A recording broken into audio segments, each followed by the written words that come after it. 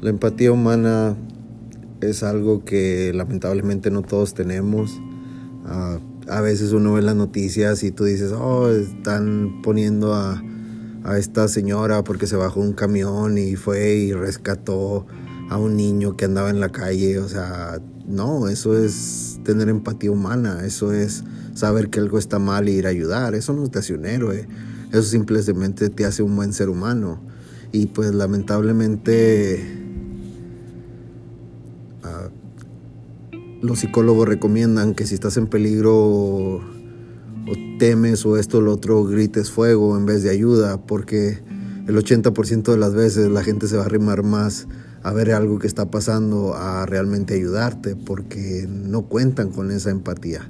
No se los inculcaron desde chicos de decir, oye, ¿sabes qué? Si ves a alguien mayor, ayúdale. Si ves una persona que está batallando, que esto o lo otro, échale la mano si puedes, como puedes. Y eso es lo que necesitamos nosotros, aprender a tener empatía humana. Una de las veces cuando yo venía de mojado en aquellos tiempos, en aquellos tiempos cobraban $2,000, ahorita ya cobran 7,000, 8,000, y si te va bien,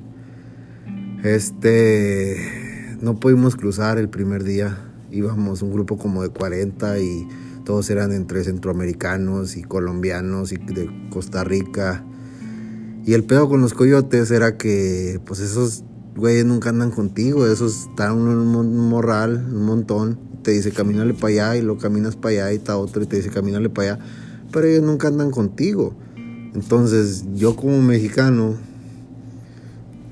con todos los de Centroamérica, pues de un lado el ejército, del otro lado la migra, y si nos agarraba el ejército, pues ¿quién iba a ser el pollero? Pues el mexicano, pues ya.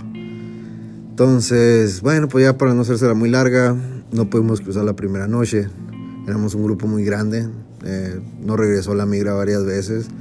Fueron unas corretizas así de marca Llorarás, y nos quedamos en una casita ahí en una loma, y al día siguiente y éramos un grupo más chico, veníamos 4 chavos de Costa Rica y una chava que era de Guatemala.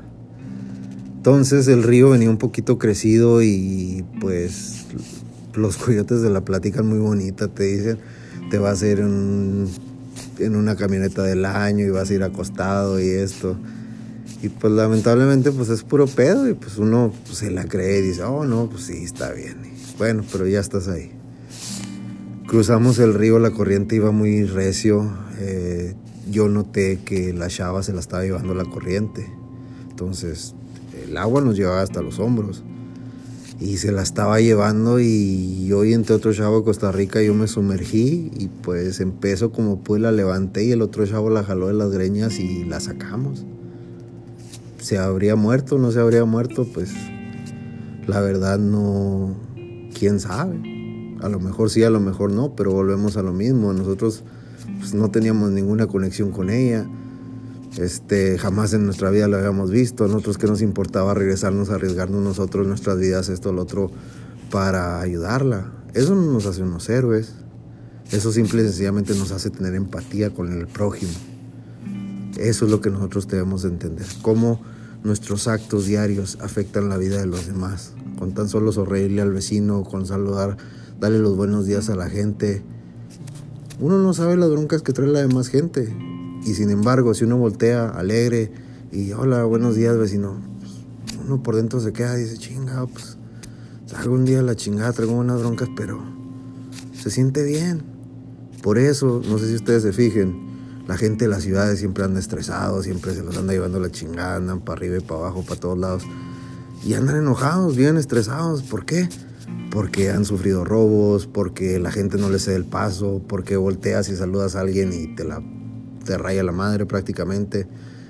Y en los vecindarios chicos, donde toda la gente se conoce, todos andan a gusto.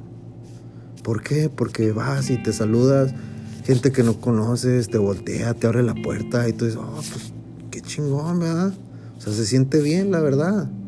Entonces, uno nunca sabe a quién nuestros actos van a afectar y en qué pueden ayudarnos en un futuro.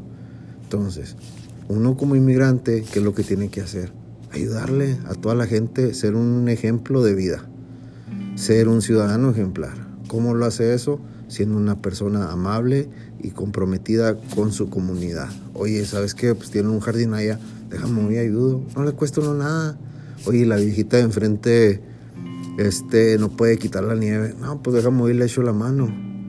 Eso lo hace uno sin ninguna necesidad de que la gente le esté diciendo o de esperar una retribución a cambio. La única retribución que uno tiene es que el día de mañana que diga, no, ¿sabes qué? Yo tengo unos vecinos que son mexicanos y son bien buena gente. Eso es lo que realmente hace el cambio con nosotros aquí en Estados Unidos. Y uno nunca sabe, el día de mañana te puedes topar con la mamá de Warren Buffett, que no creo, porque pues el señor ya está grande, pero él es uno de los más grandes inversionistas de todo Estados Unidos. Tiene billones de dólares y él vive todavía en la misma casa que él compró hace 30 años, que le costó, no sé, 20, 30 mil dólares. Entonces, un día te topas con una persona, a lo mejor es tu vecino, lo saludas, oye, no, pues qué buena onda.